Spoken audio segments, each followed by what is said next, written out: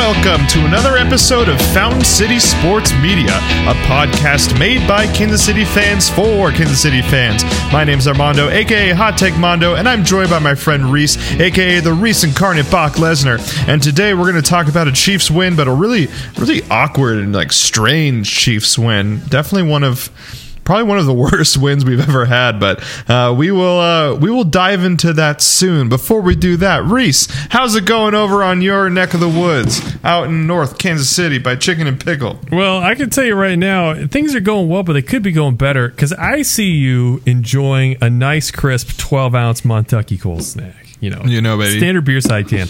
I cannot find 12-ounce Montuckies anywhere in Kansas City I go.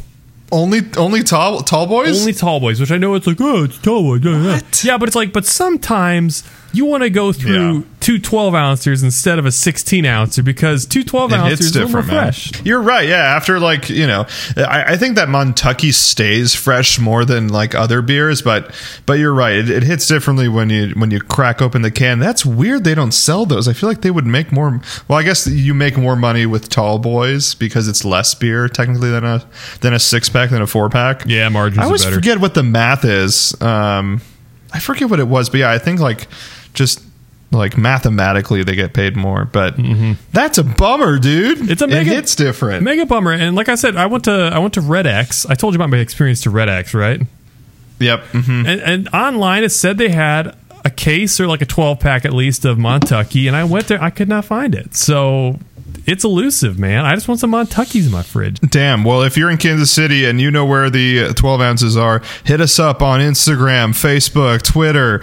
Reese, where can they find us so they can give you some of those beers and hook you up in Kansas City? Yo, you can find us on Instagram, Facebook, and Twitter at Fountain City SM, where we're dropping weekly memes and highlights of our most recent episodes. And if you really, really like what you're hearing, head on over to patreon.com/FCSM to get access to premium content, including bonus episodes, exclusive beer reviews, and our 10-part in-depth deep dive into the Fast and Furious franchise, Speedy and Angry. Episode 7 coming very soon, just doing the editing on that, and recently watched and recorded episode 8 with the Rad Russian Alex Nikolenko. So, plenty of content coming to you on patreon.com/FCSM. Speaking about the Rad Russian Alex Nikolenko, Reese, I'm looking at our Fountain Fantasy. This is the last week of the regular season going into the playoffs. Reese is tied for last place with our boy, Kyle. And Reese probably has to win this next matchup to not be in last place, because I think even if you both tie at the end, I guess we'll go with most points scored. Well, guess who you're matched up against, Reese? That's right, the Rad Russian Alex Nikolenko. And Alex is first, so technically he can rig the game for you so that you don't get last place and have to do the last place punishment, and he'll still make the playoffs. Isn't there a loser's bracket though? Well, I guess we never established who is the biggest loser, but I thought it was just whoever had the worst record at the end of the year. Well, so here's the thing. Technically, I got Kyle on tiebreaker points wise. So long as Oh, really? So Kyle? Oh, I thought you had the least amount of points. I have a 47-point lead on Kyle. So provided Kyle doesn't just go nuclear and I don't have a bum week, which is very possible. But no, it sucks because it's just too little too late because my team's starting to get healthy. And I do believe I've gone 2-1 in my last 3 subsequently. So, although it's super funny. I was going to say, you are projected to beat the Rad Russian Alex Nikolenko because as you are progressing, he is downgrading. Hell yeah. So, I just want to do something funny here. I want to check this. Who am I looking for? What's the name? There we go. So, all is well. So I lucked out this last week because I was playing your brother, official FCS team or whatever it is, and I had it was a 9-point lead on him going into Monday Night Football, and I was lucky because he had a kicker that was on a bye and he didn't do anything about it. Yep, exactly 9-point lead. So the only kicker he could have gotten that would have helped him out in that game would have been Matt Prater. So I was trying to like finagle stuff to like drop players from my team to acquire Matt Prater just so he couldn't ask him for Young Hoku. Really? But I didn't know the Ravens. No, I did know this. The Ravens had activated J.K. Dobbins from IR, but I left him on IR because I'm like, well, they're not going to play him because like every time they have played him, he got 0 points. So I kept trying to get Matt Prater on my team, but they're like, you have to remove the guy from IR in order to get more players on your team. They're like, well, this is bull crap. I can't move him off IR because he played, so he's locked into that position. So I was like refreshing the waiver wire, seeing if your brother picked up Matt Prater at any point. Thankfully, 7:15 rolls around. He did not pick up Matt Prater, albeit he only scored 6 points in that game anyway. So I still would have won by 3 points. But that's literally the first break of luck I've had all season long. Well, let's see if your luck continues, because you're going to be up against, like I said, Alex Nikolenko, who has Cordero Patterson, Jonathan Taylor, Devontae Adams, Michael Pittman Jr., who's actually doing pretty well. But you have Joe Mixon. Joe Mixon back? He's back. He's back. Oh yeah. And then you have Pacheco Goat, Herbert, who should do well against Tennessee since they're imploding. Mike Evans has been weird this year. Mike Evans like really up and down. Actually, he's having a bad year. Yeah, he's really bad year. He like my team on paper. Honestly, it's like the heart of my lineup. Evans, Metcalf, and Andrews is like, if you would have told me they all would have like career low years, I wouldn't have believed you. Andrews especially. It's like, come on, that's fantasy, baby. What are you gonna do? I actually, like, on my team, I think I only have like one starter from who I drafted. Really? Everyone else I've picked up on the waiver wire. Oh my yeah, so gosh. I have Kamara and AJ Brown, and I think that's it. Because I picked up Geno Smith, Kenneth Walker on the waiver wire. I traded for Amon-Ra St. Brown. I traded for Garrett Wilson. This is a fresh new team. I definitely just picked up with the Ravens D because someone dropped them. Jason Myers I picked up. Like, it's a completely waiver wire team. Dang, dude, that's pretty impressive. My team is fantasy, baby. My team is mostly draftees. Really, the only new faces are Pacheco, who was an absolute late round flyer. Joe Mixon and Herbert I flipped for JTT and Kirk Cousins. But that's about it. Well, stay tuned, ladies and gentlemen, because if Reese is the loser of the league, he'll have to do something to be the loser, and I forget what. I guess we haven't established it yet. I'll have to go back and look at what the top 2 was, and then we'll have to vote on it, and then Reese may have to do that challenge for us. So stay tuned. Maybe we can post it. Maybe we can post it as Patreon content. That's not a bad idea. What if we did like the Waffle House challenge, but I had to eat a waffle for every win I had, so it's at least 5 waffles. You can eat 5 waffles. I mean, because the whole 24-hour challenge is like, that's brutal, right? That's savage. I can't. There's no way anybody can do that, because realistically, how many pancakes can you put down? Probably 10, right? Ooh, my gosh. Yeah, I mean, maybe depending on the size of their pancakes and the width. So best case scenario, it takes you 2 hours to eat 10 pancakes, which is then a total of 12 hours. Then you still have to sit in there for another 12 straight hours. That's terrible. Nah, that's terrible. There was one. And by that point, I bet you would get kicked out. Yeah, probably. Well, no, they don't kick you out of Waffle House for anything, to be honest. I mean, not especially a Missouri really? Waffle House. Are you kidding? They hold joint sessions of Congress in those. Filibustering in a Waffle House. Basically, there was one. I remember there was a College Humor video back when College Humor was still good, where it was it was literally just a game of rock, paper, scissors, and loser had to walk from downtown Manhattan to Staten Island or something like that. And he did it in one day. It took him 11 hours or something. But I'm like, that would have been a good challenge. It's like if, I had to walk from North KC to Union Station or something like that. Oh, that'd be brutal. That would. From your place to Union Station? Exactly. But unfortunately, I got to take that off the table, though, because I got that turf toe injury I'm still recovering from. So, dude, you would turf toe, you'd break your ACL, MCL, everything. Oh, yeah, just walk with a hitch for the rest of my life. Ugh. Woof. Well, we'll see what happens, ladies and gentlemen. We'll see what we end up picking for him. All right, let's get right into the game then, Reese. A very strange game. The Kansas City Chiefs win 34-28 against the Denver Broncos. Oh man, there's a lot to talk about in this game. It's great. We scored 34 points, right? Like that's great. That's great. Against a really formidable defense. Oh, yeah. But still, the offense had its challenges, and of course, the defense, incredible challenges on defense. Reese, okay. So we played the Broncos. We just played a 3-9 team. Okay, now they're 3-10.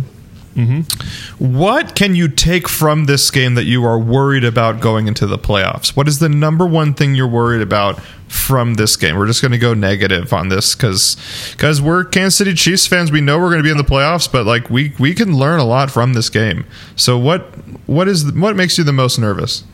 Besides the fact that we have a bottom 5 defense in the league, and I don't want to hear anybody like make any excuses at this point. This team is going to be one and done in the playoffs. Depending where we start in the playoffs. We get a wild card against Hot take Reese. We're one and done in the playoffs. If we don't get the 1 seed and we have like a first round matchup against like the Pats or the Dolphins or the Jets or something like that, then yeah, we'll beat them. But if we're in the second round and we got to go against like the Bills or the Bengals or maybe even the Ravens, dude, we're going to be one and done. This defense is pathetic. And the defensive coordinator calling those plays needs to go. That's my number one takeaway, which I'm sure we'll go more in depth on in this later on. But what's your opinion on this, Armando? What's your biggest fear coming out of this game? That Spags is still our defensive coordinator going into the playoffs. Reese, I am done. I am over this defense. I can't believe we let the worst offense in the NFL with Russell Wilson, we let him cook. I want to go back, Reese, and look at all the other people that have cooked that normally don't cook, right? So we had Russell Wilson, 28 points. We had Malik Willis score 17 points on this team. I mean, that's inexcusable as well. We had Jimmy Garoppolo score 23 points on this defense. We had Derek Carr score 29 on this defense. We had Kyler Murray, like in the beginning of the year, that also wasn't good, also scored 21 points. I mean, constantly we're having offenses that are not good score more than 20 points on us, and that is inexcusable for a Super Bowl contending team. Again, and this is like this is the cultivation of failure. To have a Russell Wilson 3-9 team, he's calling plays from Seattle, and everybody's looking at him like, "What are you're crazy?" This offense has been in shambles, yet we are the team that let him cook with 28 points, making it look easy with 3 touchdowns to Jerry Jeudy before he had the concussion. Reese, I don't even know if we win this game if Russ doesn't go down. Like if Russ doesn't go down from that concussion, who's to say we solidified that win? I mean, Russ was cooking, and it's an embarrassment that we let him cook. I don't care if we win the Super Bowl. Spags has to go. Well, it's done. I agree. It's over. I agree with what you said, because everything you mentioned about Russ, this isn't just like, oh, it's not a good team. This is a historically bad offense this year with a head coach that has no idea what he's doing. And he's way over his head. And the fact that we let him march up and down the field on us on multiple occasions. And here's one thing I want to clear out of the air. I know a lot of people are saying, oh, well, Patrick Mahomes didn't help me, threw 3 interceptions. Okay, yeah, fair. But here's the thing.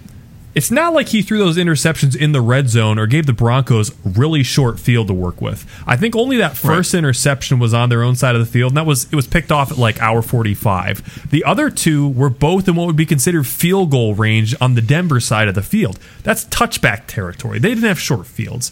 Here's the other thing, though.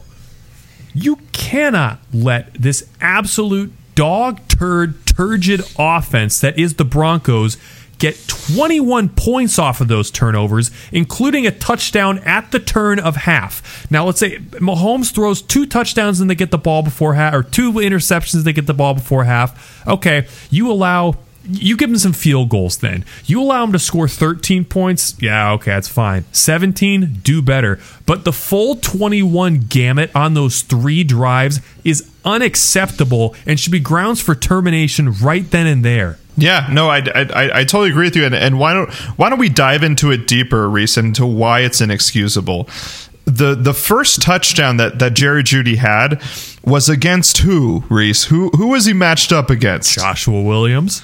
Joshua Williams. Where is L'Jarius Sneed? Where is Trent McDuffie? Where is the help from Juan Thornhill? And where is the help from Justin Reed? We talked about last week seeing Juan Thornhill and Justin Reed get absolutely lit up against the Bengals, and we see it again this week. But again, like it's not even the safeties. It's why is Joshua Williams, and wasn't it a fourth down? Yeah. Mm-hmm. Yeah, it's a fourth down, and you know that they have to pass it to their best receiver. Yet for some reason, Joshua Williams is one-on-one. They're not playing zone; they're playing man, and they're playing press man on Jerry Jeudy. Like, again, I know I'm a Kansas City fan for Kansas City fans. Someone please message us on Instagram that knows football more than I do and explain why we have Joshua Williams on him as our third corner. Where the hell is L'Jarius Sneed? Where the hell is Trent McDuffie? I mean, the only thing I can think of, and this has been Spags' calling card his entire time here, is that Spags will put his guys, on the field. What does that mean? Who is his? Why is Joshua Williams his guy? Why was Ben Neiman his guy over Nick Bolton or Willie Gay Jr.? It's almost like he's senile or something. But it's like he's the only one who can't see that you have two better cornerbacks to put on a number one receiver. Why is he the only defensive coordinator in the league that doesn't seem to put his best talent on their best talent? Guys guard Kelsey you didn't see the Chargers putting like some scrub linebacker on Kelsey. No, they put Derwin James on him. The Rams, they didn't trust him with a safety. They put Jalen Ramsey on Kelsey all game. Why aren't we doing that to teams' number one wide receivers? It's gashing us. It's killing us. Yeah, and I really don't understand. And this has to be a schematic thing that Spags swears by, which means he's not going to adjust during the playoffs. This is what he believes. But like even I know someone had made the argument as well. Well, maybe Trent McDuffie is only on the left side of the field, or L'Jarius Sneed's only on the right side of the field. Why are they both on the same side of the field then? Or why is one off the field on a fourth down? They must stop them play. I mean, it's stupid. And furthermore, I'm starting to realize how stupid it was to get rid of Rashad Fenton as well. Like if we got rid of Rashad Fenton for this comp pick, that actually might not even happen anymore, by the way. But if we let go of him because we believed in these guys as Josh Williams, Jalen Watson, like it's not working. And I would have much rather have had a Rashad Fenton on Jerry Jeudy on fourth down than someone that was a 7th round pick from Lafayette State University College. Well, so I think Joshua Williams and Jalen Watson are both great CB3 like depth rotational pieces, but again, it's like when it's fourth, but not in a fourth down situation against one of the best wide receivers in the NFL. Yeah, on fourth down, you don't have your cornerback 3 and 4 on the field. You have your number one dudes on the field guarding their number one dudes. It's an all or nothing play. Why is that so hard to grasp? And it goes deeper than this. It goes deeper than just letting him score the points they did in this game and letting him crawl back into it. I'm going to point you to before Russ went out, and it is 2nd and 34. Oh, my gosh. Second and over 1/3 of the football field, and they still allow them to convert that in 2 plays. The very next play, they allow like a 20-yard screen pass to Dolchich or whatever it was, convert that third down. Why on this green earth did they give him the yards back, number one, to make it 2nd and 34 when they already had 3rd and 24 in the books? It doesn't matter when you're playing your secondary like 15 yards back off the line of scrimmage. You give them that giant bubble to work with. They catch the ball about 9-10 yards out, turn up field, run for another 5. It's 15 yards right there. That's Spags every 3rd and long. Every 3rd and long.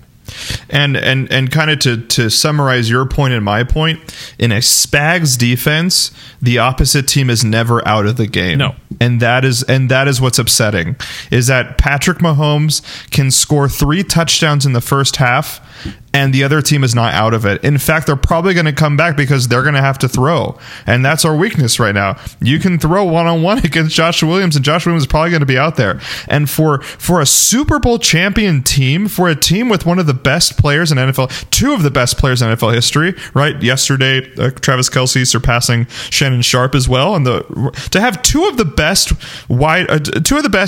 players in NFL history, to put them with a Spags defense to not compliment them is a shame.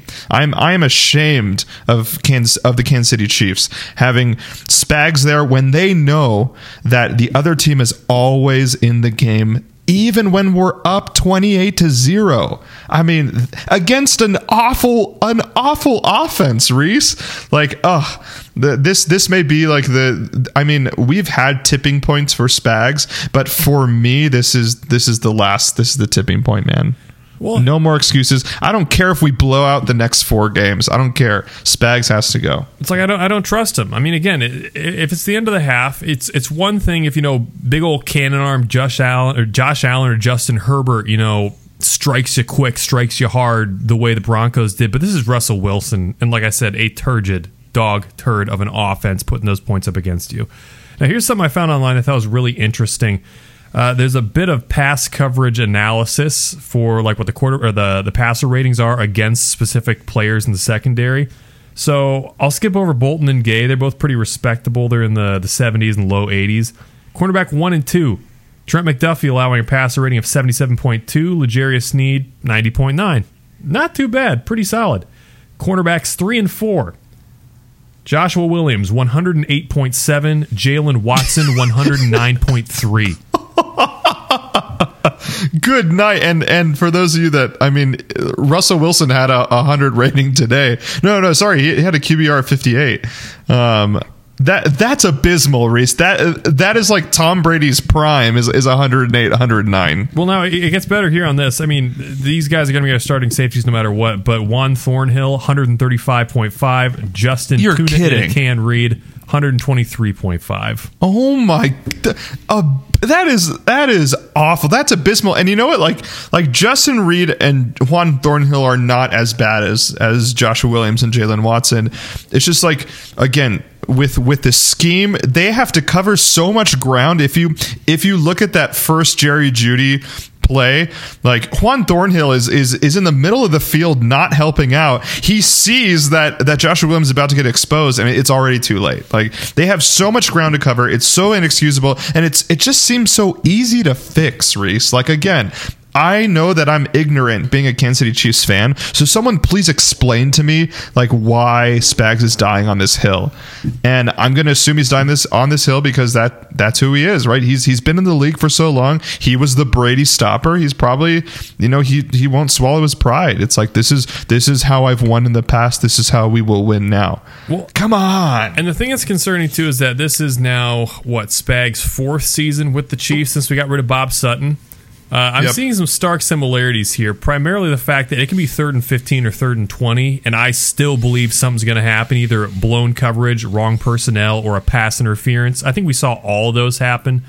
But in his 4th year, the defense is getting notably worse and worse under Spagnuolo. I don't care what numbers say. People say, well, actually, his defensive metrics are better this year. No, they're not. People have figured out Spag's scheme.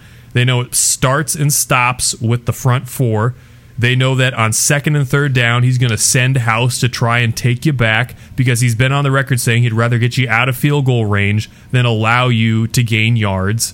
And, it's pretty obvious. I think one thing that blew my mind so many times, the number of times that on 3rd and 4th down, particularly on 3rd and 4th and long, that whatever kind of defense he's running out there was always a giant gap between the linebackers and the secondary. I mean, huge. I'm like, look at all that space. So much space. The Broncos out there on 3rd down, they have these packages where everybody's spaced and spread out over the field. And I'm like, looking at the pre-snap, like, okay, so he's in motion. I'm like, where are they going to find space in this defense here? I'm like, they're covered, dude. That guy can go there. He can go there. Nothing like that for the Chiefs. All I see are wide open green pastures. Russell Wilson, 4 carries, 57 yards, with an average of 14 yards per carry. Terrible. I mean, he saw the green pasture. He said, "Fine, you're going to bring the blitz. I'm going to roll out to the right, and I'm going to have all this." I mean, Russ is still fast. He's not like Kirk Cousins fast. LOL. Yeah, heck yeah. He's not, but I mean, he's still pretty fast, and he found the green. He exposed us. Like, it's just so upsetting. You and I have been making fun of Russell Wilson and the Denver Broncos this entire year, and of course, it comes to bite us because Spags is just dying on this hill of letting his like weak cornerbacks be on an island, and we've talked about this as well, Reese. The cornerbacks that leave our defense can go to a different defense, excel. Travarius Ward is excelling. Kendall Fuller's excelling. Marcus Peters, for when he was healthy, was, I would say, debatably excelling more in a Ravens defense than he was in our defense. Yeah. All of these corners, it's not like they've grown like a third arm or a fifth bicep. They're the same person in a different scheme, and they're excelling because I was listening to the radio, and they were saying, is this a personnel problem or is this a Spags problem? And like, people were having this legitimate debate. No, like, these are good players. I think they're good players. Yeah. Right? I think Trent McDuffie's a good player. I think L'Jarius Sneed's a good player. I just think Spags is not putting them up for success, and it's showing. This game is a culmination of 4 years of Spags. A terrible offense, having the worst season they've ever had, and then the Chiefs give them life. I'm even going to go so far as to say, like, Justin Herbert, the very first game that he has, we gave his career life. Spags gave his career life. I love Justin Herbert, but like, was he really that good day one? I don't know because our defense sucks. I really don't know, Reese. Well, here's a fun question. Did we breathe life into Justin Hackett's career as the Broncos coach? Because when we were up 27-0, there had to have been like Broncos fans who were like, okay, this is it. Like, he's gonna get fired. Yeah, John Elway's already getting printing out the pink slip. But since he dragged them back into the game and he made it a nail biter down to the final drive, they might say, well, maybe we got something with Russ and Hackett and Jerry Jeudy and Dulcich here. It's like, and we're missing who's that running back of theirs? Williams. Who's Javonte Williams, who's ACL back, for the year. Cortland Sutton is injured. Maybe we got something here with Hackett, which they don't. But do you think we bought Hackett maybe another year on his contract? Oh, totally. Yeah, we totally bought. Look, we bought him another year on his contract. We bought Mike Vrabel another year on his contract. We bought Sean McVay another year. Watching whoever I forgot the quarterback's name there. Like, we resurrect people's career in the worst way, Reese. Yeah, we resurrect careers, and Spags. Maybe Spags just like has like maybe these are all his buddies, and he's like, what, man, we're gonna keep you in this league. I'm the president of the coaches union. We're gonna make sure you keep your job, buddy. I'm gonna put Joshua Williams on Jerry Jeudy because I have L'Jarius Sneed on Kendall Hinton. I don't know. I have L'Jarius Sneed on Jalen Virgil. I have L'Jarius Sneed on Mike Boone. Like, where are they? So stupid. I think just by and large, Spag's strategy is very archaic. He's not good at adjusting. I don't think his strategy has aged well into kind of this modern era of the NFL. It's much more spread-oriented, RPO, all that jazz. We got to remember, too, people say, well, he's a blitz mastermind. It's like, is he, though? Because when he was with the Giants the year they beat the Patriots, he had just like, that Giants defensive line might not be like all-time, fantastic. But it was studs, absolute studs on that D-line, and you could get pressure with just 4 and let everybody else do their own thing. But people seem to forget that he had some pretty atrocious defenses as head coach of the Giants and the Rams. So it's not like a Vic Fangio thing where even when Vic Fangio's with the Broncos, like, yeah, you're not a good head coach, but like your defensive coordinator is showing, So yeah, and actually let's talk about the D-line.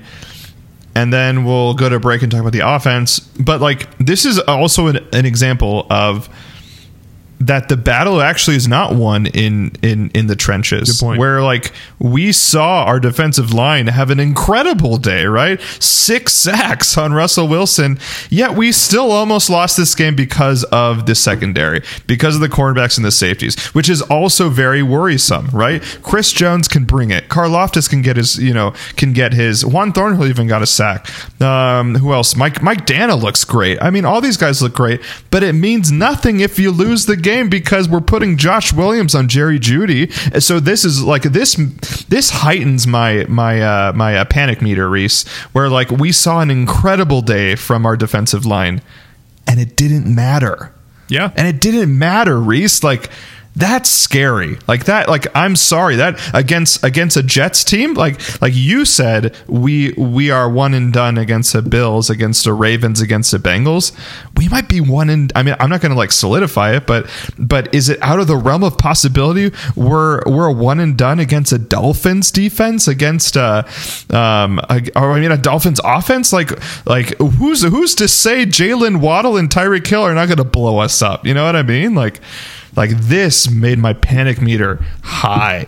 Yeah, no, I agree. And I think, unfortunately, it really has put a rain cloud on the season for me, because it kind of feels like last year where I said, this team has the talent to win the Super Bowl, and they were on their way to do it until a lot of those little, what do you want to call them, imperfections on the face of the Chiefs wound up really being glaring in that game against the Bengals, and they came back and bit us. And it's the same thing this year. It's like, wow, I'm excited. I'm like, this is an offense that could win the Super Bowl, and a team that if they all play cohesively and play their best football, I'm like, this is a Super Bowl winning team. But the defense is so bad and has been so bad for the last 4 or 5 games this season that I'm just like, it's not going to happen. Even if we sneak by the Bengals, we finally, get that monkey off our back in the divisional round, and we wind up against the Bills in the AFC title game, like, they will expose our defense. We're not going to get by to win the Super Bowl. If we have divisional, AFC title game, and Super Bowl, we are not getting by 3 teams of that quality in a row with this defense. We're just not. I mean, and reset at this point, we can put a cap on it. But say the Philadelphia Eagles lose for second round, we happen to go up in the Super Bowl against Kirk Cousins or against Brock Purdy. Are you dancing because it's a sure win, or are you still panicked against a guy like Brock Purdy? Oh my gosh. I mean, it's hard to say because Shanahan will make adjustments. I'm sure if we played Shanahan again, he would have figured out what went wrong the first time and will do something that stymies our offense versus... Also, since the first time he'll and Debo's injured, but Debo will be back. Since that first time, he'll have like a resurrected Debo, a Christian McCaffrey, a Brandon Ayuk, and a George Kittle that is better than that Super Bowl year. I mean, he almost picked apart Spags' defense in that Super Bowl. We did beat him 4 years ago, and like I said, it's been downhill on defense since then. But who are my other options? Brock Purdy and the Niners. Brock Purdy or Kirk. Say it's Pat Mahomes versus Kirk Cousins in the Super Bowl. Man, sounds great on paper, but I mean, if you want to talk about a stoppable force meeting a movable object, it's like honestly, I think it would come down to like who wants it less. Like, does our defense cost us that game, or does Kirk Cousins in prime time cost the Vikings that game? It's hard to say. Jeez. I mean, the fact that we have to have that conversation is inexcusable, right? Like, again, we have Patrick Mahomes and Travis Kelce, who are going to have the most massive statues in Kansas City in the next 20, 30 years. Yet we still can't say we can definitively beat a Brock Purdy's 49ers. I mean, geez. Last thing I want to say about Spags, and I'll let it go, is that one reason that I really hope we move on in this offseason is just the fact that Mahomes is what now, 27? Yep. I don't want to spend another 2 or 3 wait and see years with Spags to see if this defense and all these young guys start coming together, because at that point, Kelsey's 36 or 35, Mahomes is right about 30, and it's just like, you're on the back 9 at that point. Mahomes isn't going to be getting better after 30. He's going to be on a slow decline. So right now, it's not win now, but we are definitely in a window where it's like we have to be putting our best feet forward, and we don't have the luxury of playing wait and see with them anymore. it is time to start winning some Super Bowls. I also wonder whether other locker rooms, like a Robert Saleh or a Shanahan or any of these like very good, defensive minded teams, if they're saying like, man, if only Kansas City had another coordinator because the guys on that defense are dogs, or whether they're saying like, oh yeah, Trent McDuffie's fool's gold, Nick Bolton's fool's gold. I'm hoping that like other people around the league are saying, man, like they do have great players on defense. I think we got good young guys. It's just scheme, man. I agree. Ugh. Reese, let us commiserate with a beer during the beer review. Hopefully it's a little better than last week's beer. Ladies and gentlemen, if you haven't, you have to listen to last week's beer review if you don't listen to anything else. I mean, we also did a pretty good episode about the Chiefs, which, I mean, is proving to be true, by the way. We talked about the safety play. We talked about cornerback play, and it's still translating 2 games of the similar things. But stay tuned. Let's fingers crossed that my beer does not taste like a holiday cheer from Shinerbach, and it's going to be something else. Stay tuned.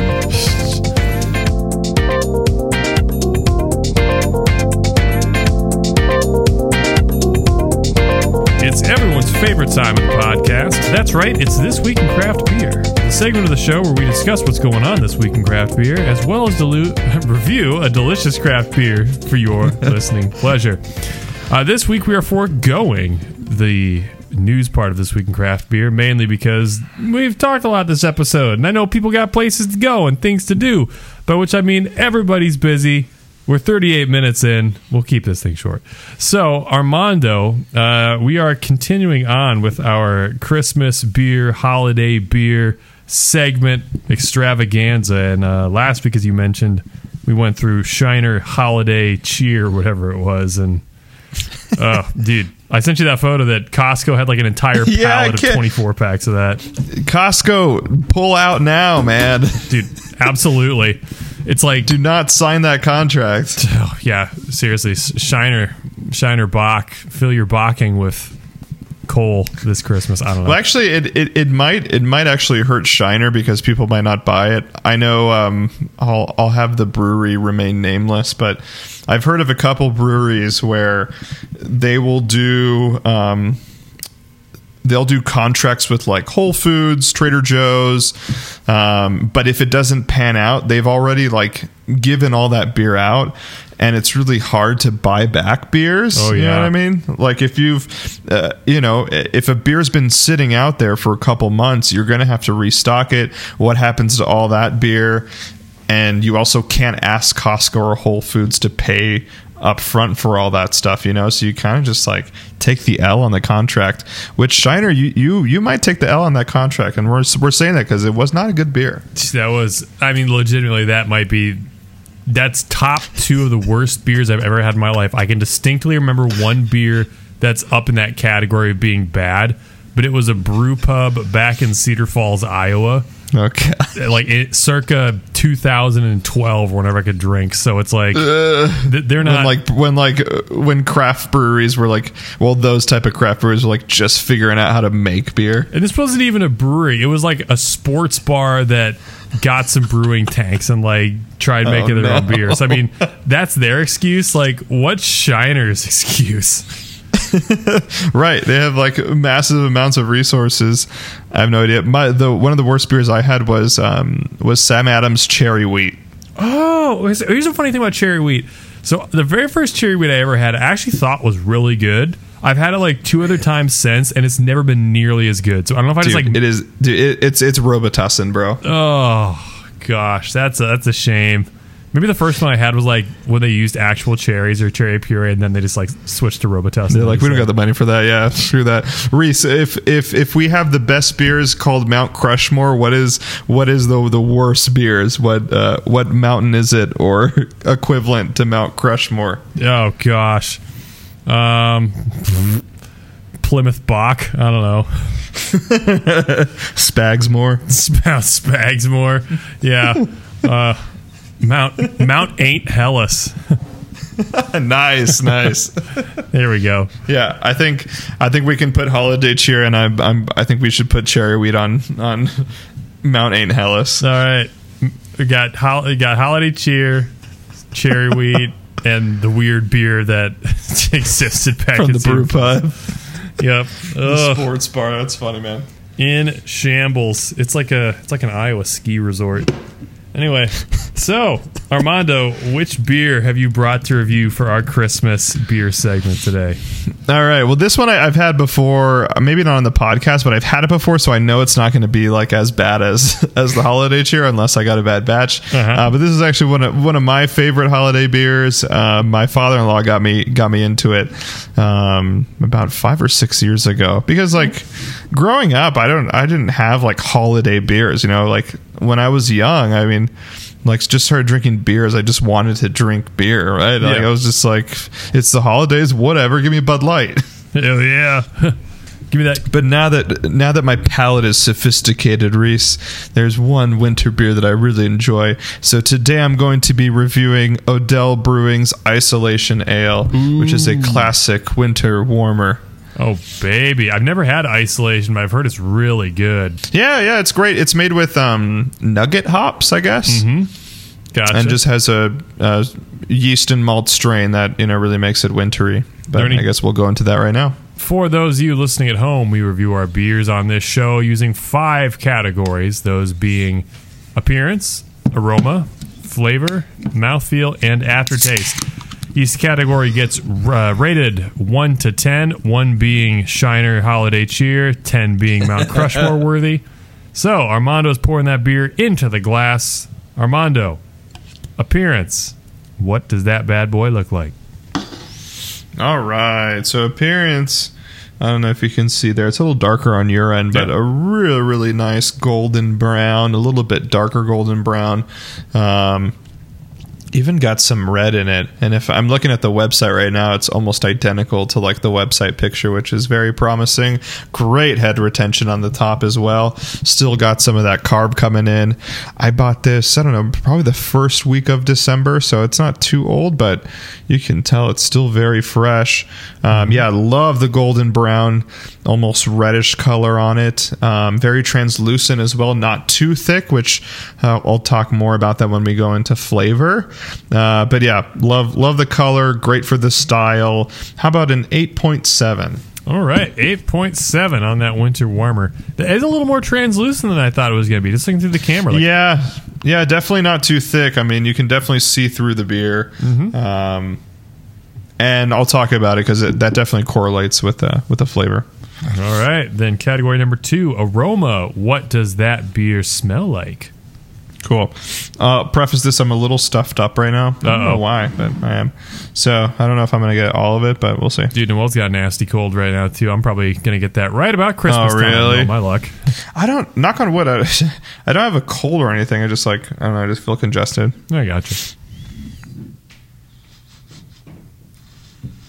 Yeah, you get, again, preface it with my nose is not like 100% right now, but definitely get a lot of sweet caramel smells. I was going to say flavor, but not flavor. Yeah, a lot of sweet caramel smell. You definitely get some of that malt as well. Not as thick as maybe some other like amber, like hardcore amber ales, but this is a really nice sweet smell juxtaposed with that like breadcrumby malt, malt flavor. Sorry, not flavor, scent. I don't know why I say flavor. It's okay. Baby brain. How about that? Pretty nice though. Great. I wanted a little bit more cinnamon. I remember when I had this beer, I had a little bit more of like the nutmeg cinnamon. I'm not getting that at all right now. So that's disappointing. But for the most part, I mean, it's still a very good smell. 7.2. Okay, 7.2 on aroma. Right on. I was going to ask about the holiday spices because I know Boulevard's Nutcracker Winter Warmer, again, it's like the cherry wheat thing. It's like back when I first started drinking and I had that for like the first couple Christmases, I distinctly remember like way more Christmas allspice flavor than it is now, whereas now it just kind of tastes like Boulevard Pale Ale with Chinook hop instead of whatever the regular hop is. Yeah. Yeah, I wonder if like our taste buds get used to things that we've had. and that it's like, for example, like when I first had Irish Ale on tap, like Boulevard's Irish Ale, it was amazing. And then when I had it in a can later, like wasn't like just didn't have like all the flavor profile that I remember like the first time having it. I wonder if our taste buds would just get used to it. Yeah, it could be. Well, it's neither here nor there because category 3 is flavor, and that's here right now. Yeah, definitely get the caramel flavor that I got on the nose. This time I'm really getting more molasses though, which I guess molasses. I guess you can smell molasses, but definitely did not smell the molasses. That's really nice, and it gives a little heaviness to the taste as well. Not like not mouthfeel, but just taste wise, it feels heavy. If that makes sense. Yeah, totally. I get that. Less of the malt. I remember it being a little bit more biscuity the last time I had it, but I'm not really getting that. I'm really getting like predominantly sweet flavors on this. I guess the molasses kind of rounds it out and gives it a little rounder, like roasty flavor, which is pretty nice. Gotcha. Still solid, Reese. How about an 8.1? Okay, that's a good grade, 8.1. Then category number 4, mouthfeel. You kind of touched down on it having a heavy flavor, but what's the mouthfeel like on that? Well, here's my favorite part of Isolation Ale. So with something that's like a heavier mouthfeel or something like a not that this is like a double amber ale, but something that you would think of a heavier amber ale. What's great about this is that like the carb on it really makes it crispy. So having that crispy like juxtaposed to the molasses and the caramel is really awesome. That's one of my favorite features of the beer. Even though I think it's only a 6% beer. Really? For a winter warmer? Yeah, it's crushable. Isn't that cool? That's interesting. It's just like it's like a roasty amber ale, I guess. That's fascinating because I was always told part of what makes a winter warmer is that it's a notch higher in alcohol content, and that's designed to quote warm you up. So it's usually at least like 6.5 on up, but yeah, 6%. At least right. Fascinating. Yeah, and that's and this is why I like the beer, because the mouthfeel is very light. Even though you have all those, like I said, the caramel, the molasses, a little bit of the biscuit now I'm getting, it still has that light texture so that I could have like 3 or 4 of these and have a really good time. And that's very unique, right? There's not a lot of like winter beers that it's not too heavy. This is actually like more on the light side, which is a lot of fun. So how about a 9.7 on mouthfeel? That's good job, Odell. That's a stratospheric mouthfeel rating. You rarely get above 8% or 8. Odell does beers right. I don't think I've ever had a bad beer. Not that they're like just home run hitters, but I've never had a bad beer from Odell. Yeah. Always really good. Odell's consistent stuff. Then category number 5, aftertaste. How does that thing differ on the back half than it tastes on the front half? Yeah, that's where I start getting more of the biscuit flavor. And the last time that I had this, I really thought that it was on the front end, but this is way more on the back end, less sweet. Definitely getting a little bit. Well, actually, no, I still get the molasses on the back end, but now more featured of that, like that maltiness, that biscuitiness, that breadcrumminess. That's what I'm getting on the back end, which is nice. It's not too bad.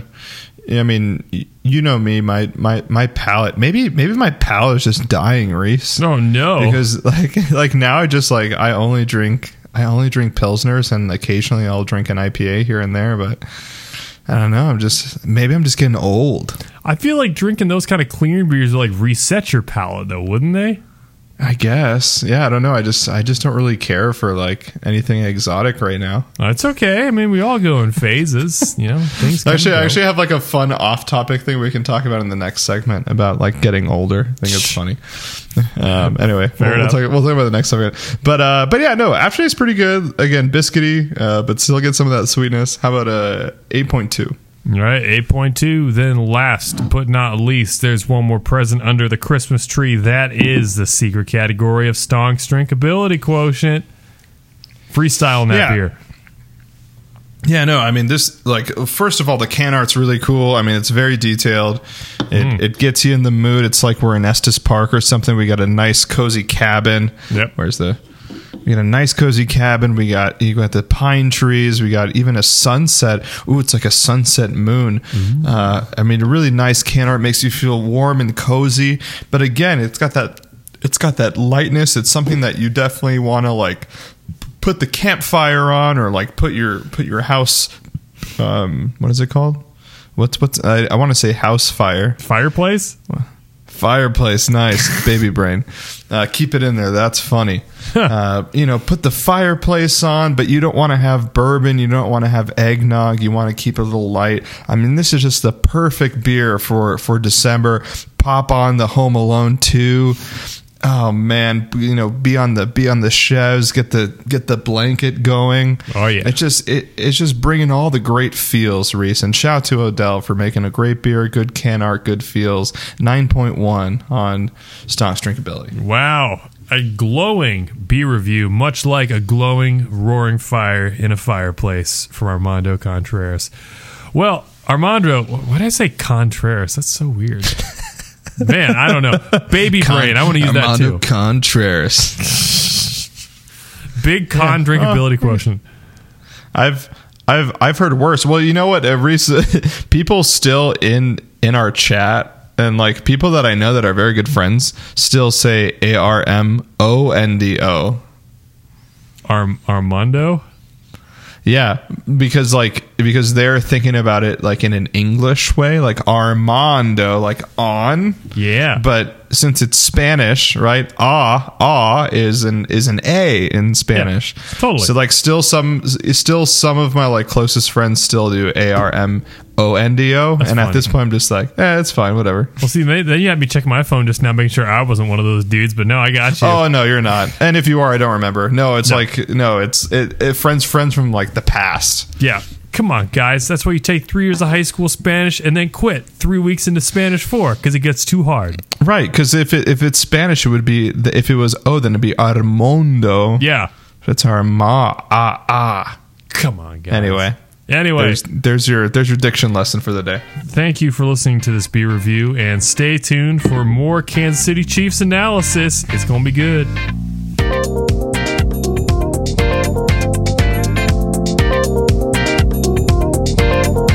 Hello, ladies and gentlemen. We are back from a great beer review. I'm sipping on some Isolation Ale, and Reese is still sipping on the remnants of a week-old holiday cheer. I'm bound and determined to finish it. Do you still have holiday cheer? No, I actually went inverse, and I joined one of those beliefs that no holidays exist anymore. That's funny. So, speaking about old things, my students, Reese, tell me that I'm very much a millennial, and I don't know why. Really? Is that like we're getting to the age where we are past the generation of our generation is clearly defined by our mannerisms. Oh yeah. We're like when we were millennials, it was like, oh, you millennials, you guys are, millennials, you young crazy kids. Now our generation is like defined by specific things, and it's weird, and it's like making me feel old, man. So what's the generation that you're teaching then? Because they're what, 18, 19? Yeah, 18, 19. I think they're Gen Z. Oh, still Gen Z. Okay, interesting. But so then I was like, so I asked them. I was like, then what is your generation defined as? And they're like, I don't know. We're just young kids. And I was like, I feel like up until a couple of years ago, we were like, the millennials were like, oh, you young kids. But now we're like clearly defined by like skinny jeans, cardigans, even our like inflections in the way that we speak. Yeah. Apparently is like a millennial thing. So like, I don't know. I just have a bunch of students that make fun of me now, and I'm just like, damn, I'm old, dude. Well, I mean, they're defined by Tide Pods and TikTok dances and Fortnite, so I don't give a crap. Dumb kids. That's true. Eat Tide Pods. Yeah. What's the new thing now? Like they're taping their mouth shut while they sleep. Yeah. Really? Because like, I guess. Why? What? Something about Did you find that on Reddit? I think it's something about like you're supposed to breathe better through your nose at night, and like keeping your mouth shut keeps you from getting dry mouth, and it also keeps your face from getting premature wrinkles. Even though, like, every doctor I've ever talked to about that, it's like, no, that's so freaking stupid. He's like, you don't breathe better through your nose at night. If you get congested or you have sleep apnea, you could, like, legit die. You can die. My brother does have sleep apnea, and he has to breathe he has a machine when he goes to sleep. Yeah, dude. So he would actually die. Yeah. CPAP. That's better nap. CPAP better nap. Oh, all right. Shout out to Akon, a real sleeper over there. Yeah, dude. Akon. Anyway, real sleeping. We're sleeping on the majesty of Patrick Mahomes, Reese. Yeah, we are. And we're sleeping on it because it was a weird game, Reese. Patrick Mahomes, 352 yards with 3 touchdowns. If I would have just told you that, you would have said MVP, unquestionably, against a very good Broncos defense, right? We hate the Broncos offense, but Broncos defense has been pretty good this year. So for Patrick Mahomes to light them up from that point of view is impressive. But then we had 3 interceptions, Reese. 3 interceptions, which I think has only happened twice in his career. If not, this is the first time. I think it's the second time this happened in his career. Very rare do we have 3 mistakes from Patrick Mahomes. Reese, without asking a question, just what are your thoughts about this strange game from Patrick Mahomes? It's like I don't think we've ever seen Super Saiyan video game Patrick Mahomes and underwhelming playing bad Patrick Mahomes. But even then, it's not like he played absolutely terrible. If I may digress for a second here, if I can break down these 3 interceptions for you.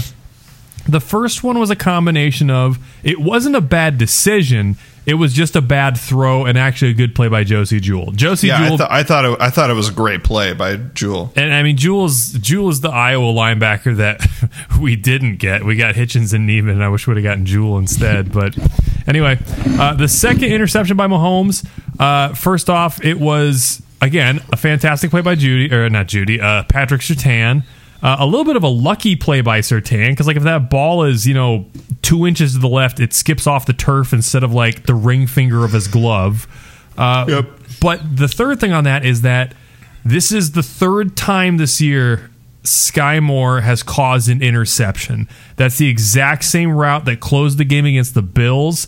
He threw an interception like that against, I think it was the Chargers, and it's some sort of timing route curl route with a timing to it, because every time Moore is turning around and he's not ready for the ball, and there's a second defender right there that jumps in front of the route and picks it off. That's happened 3 times now. So either we need to get that play out of the book, or we need to stop running it to Sky until Sky gets his head on his shoulders and can do that properly. So do you think that it's schematic, or is it that Patrick Mahomes that's what he does with receivers, where he'll purposefully underthrow so that they can come back in, and just something that he has he has the experience with Travis Kelce, with Mecole Hardman, and I feel maybe it's not that wasn't the actual route, but he just expects Sky Moore to have the intelligence that Travis Kelce does, and that Mecole Hardman does, and even a guy like Juju Smith-Schuster does. I think that's more so what it is. I think this is more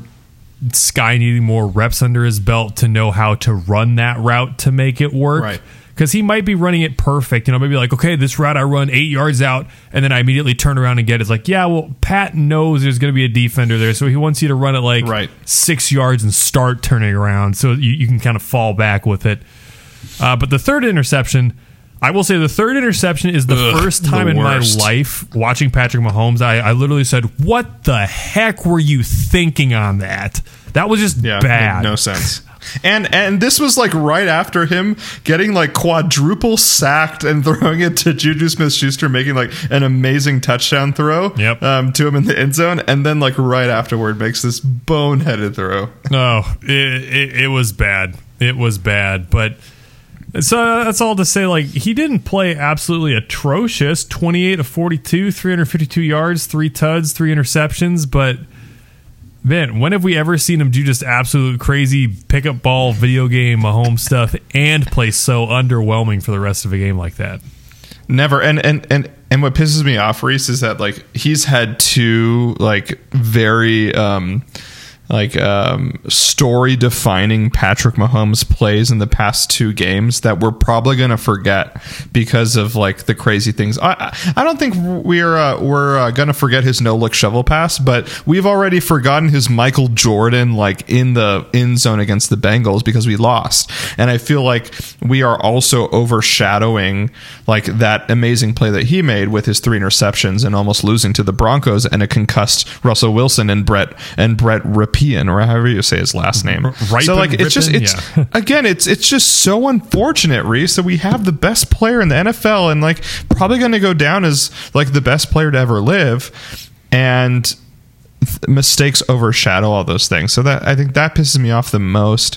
I'm going to agree with you with all the interceptions. Like the first one was fine. The second one, was Sky Moore's fault, and the third one was just boneheaded. But again, we expect at least one of those from Patrick Mahomes because of the plays that he makes. Like I've said in the past, and you and I agree, we live and die by Patrick Mahomes, like improvisational, amazing touchdowns, or also just boneheaded plays where he thinks he sees something, and then all of a sudden there's 4 defenders in the same area and just throws it right to your boy. What's his name? Josie Jewell.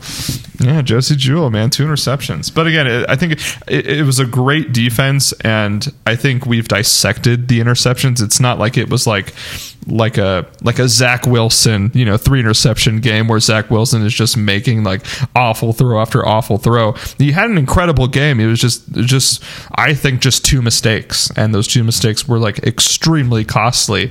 But again, Jared McKinnon, 7 receptions for 112 yards. Juju Smith-Schuster, 9 receptions for 74 yards. Travis Kelce, 71 yards. I mean, just like great games by our receivers.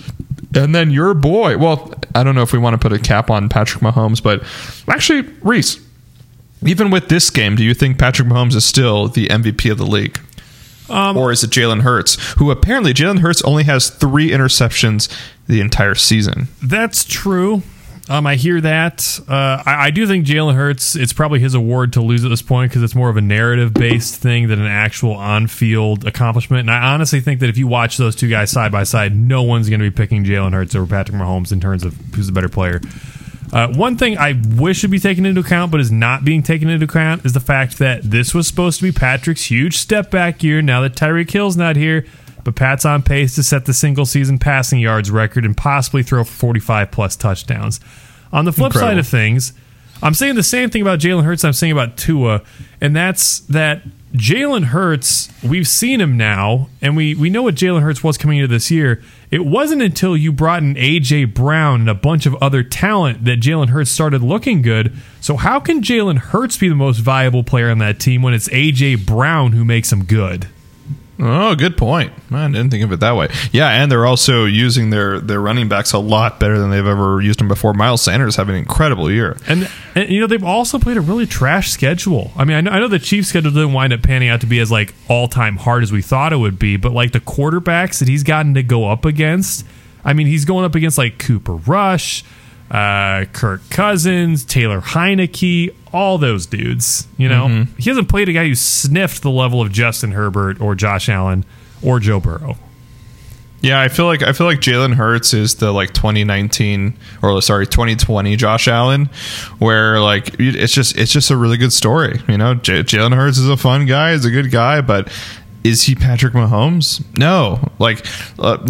Kobe Bryant. Kobe Bryant had averaged 35 points one year, but Steve Nash won the MVP because it was a great story. It was a great story for, Steve Nash from Canada can dish the rock and make a layup. Woo! Yeah, John Stockton punching air. Yeah, is Jalen Hurts the new Steve Nash, Reese? I think he might be. I'm still not saying that the Eagles might be one and done in the playoffs, to be honest. Totally. I don't think anybody would be surprised if the Eagles, the Eagles are the darling of the NFL, where it's ooh, new team, no experience. You're going to get laid out, man. Yeah, it'll be interesting to see what they do. That to say, honestly, I'm sorry, I'm going to sound bitter on this. This was very eerily similar to 2 years ago when Pat was the front runner for MVP again. Come out with a strong start against the Dolphins, but Pat winds up throwing 3 interceptions that game, makes it a close game against the Dolphins, and Rodgers winds up winning the MVP that year. It just sucks because Mahomes has been a much better player all year, and I really think he deserves MVP this year, especially doing the things he did in this game still. It's not like he had a terrible, 1 touchdown, 3 interception game. It's like, no, he went nuclear for a half, So, yeah, it's probably Jalen Hurts to lose. Yeah, but also with the strength of schedule, if Pat puts up incredible numbers the next 4 games, I think they really have a chance. Reese, let's go ahead and close it out then. Actually, just a special shout out to your boy Isaiah Pacheco. He looks like he's improving every single game. Reese, 13 carries, 70 yards. Didn't have a ton of time. Only 13 carries, but I think he would have done even more. But every time we see it, man, he's finding the holes. He's got a freaking motor, and the motor's like getting bigger. It's incredible, man. Yeah, I love how he iced that game. Just running through those 2 dudes to get that first down on 2nd and 10. That was huge, and I do believe that made angry runs or will make angry runs this week.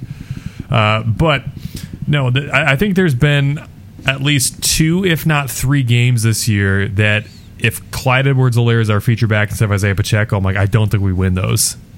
Like, no way. We need this strong workhorse back that can get us these yards, extend drives, and run out the clock, and that's exactly what Pacheco's done this year.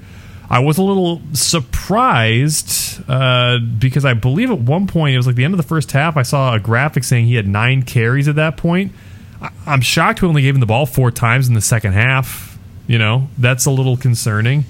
Jerick McKinnon still played well, but, dude, you keep riding the hot hand, and that was Isaiah Pacheco, so... Yeah, totally. Well, we hopefully we're going to see a lot more of him, but man, it's looking, the Isaiah Pacheco project looking incredible. All right, Reese, let's go ahead and end this podcast then.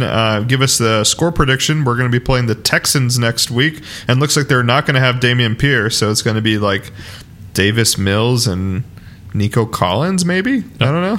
Dude, I was going to say... So, what do you got? Didn't they start somebody other than Davis Mills at one point this year? I think it was someone. Actually, I think last week we might not even get Davis Mills. Oof. Well, I don't know. We're gonna get someone bad. Yeah, hopefully. Make him look like Johnny Unitas, though. So the Broncos are bad, but they still have talent in their division rival. I think this Houston Texans team truly is a woeful team this year, and if we don't go into Houston and drop like 33 points on them at least, and have our defense hold them to under 24, I'm going to be seriously concerned. Why don't we take that score? Let's go 33-24, Chiefs. Yeah, there is nothing that tells me that this Chiefs defense is going to stop even a Texans team, especially because if they are behind, kind of like the Broncos, they're going to have to sling the ball, and the chances are someone's going to catch the ball down the field if they're one-on-one with Joshua Williams or Jalen Watson. So I agree with you that they're probably going to score 20 points, and that I don't even know why it would be that way. Otherwise, I think Patrick Mahomes, because he's sniffing an MVP and because he had 3 interceptions, I think he's going to come out guns blazing, and I think they're going to really plan for him to just have like a all-out game so that ESPN can talk about Patrick Mahomes the whole week. Let's do 40-20 Chiefs. All right, 40-20 Chiefs. I hope you're right. It would be, last thing I'll just say, I think my biggest frustration on this Denver game this past week is I told my wife, I'm like, just once, I would like the Chiefs to win a game from start to finish or pull away at half so I can just enjoy the game. And 27-0, you should be able to do that. Well, you're right. We have not, even the Rams game wasn't like a boring game, right? The Rams only scored 10 points, but it was still kind of nerve-wracking towards the end. Yeah. So we haven't seen a chill game the entire year. Please, Kansas City Chiefs, let's have this 1 week we can just relax after the second quarter. Yeah, like the Cardinals game. Give us the Cardinals game again. Right, exactly. Oh, that's right. The Cardinals game was fun. All right, stay tuned, ladies and gentlemen, for hopefully is an easy game, but you know the Kansas City Chiefs. We may be back here and have a lot to talk about. We'll see you. Thanks for being with us, and we'll see you next time. Go Chiefs!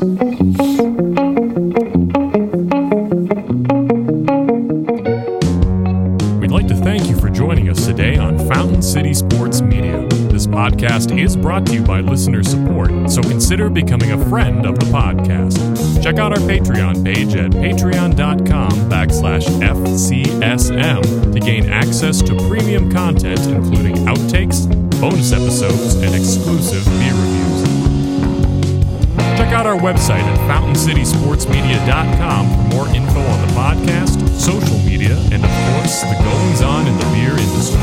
Special thanks to bands Carswell and Hope and Like a Tiger for providing our intro and outro themes. And as always, I'm Reese, and alongside my good friend Armando, we thank you for tuning in to Fountain City Sports Media.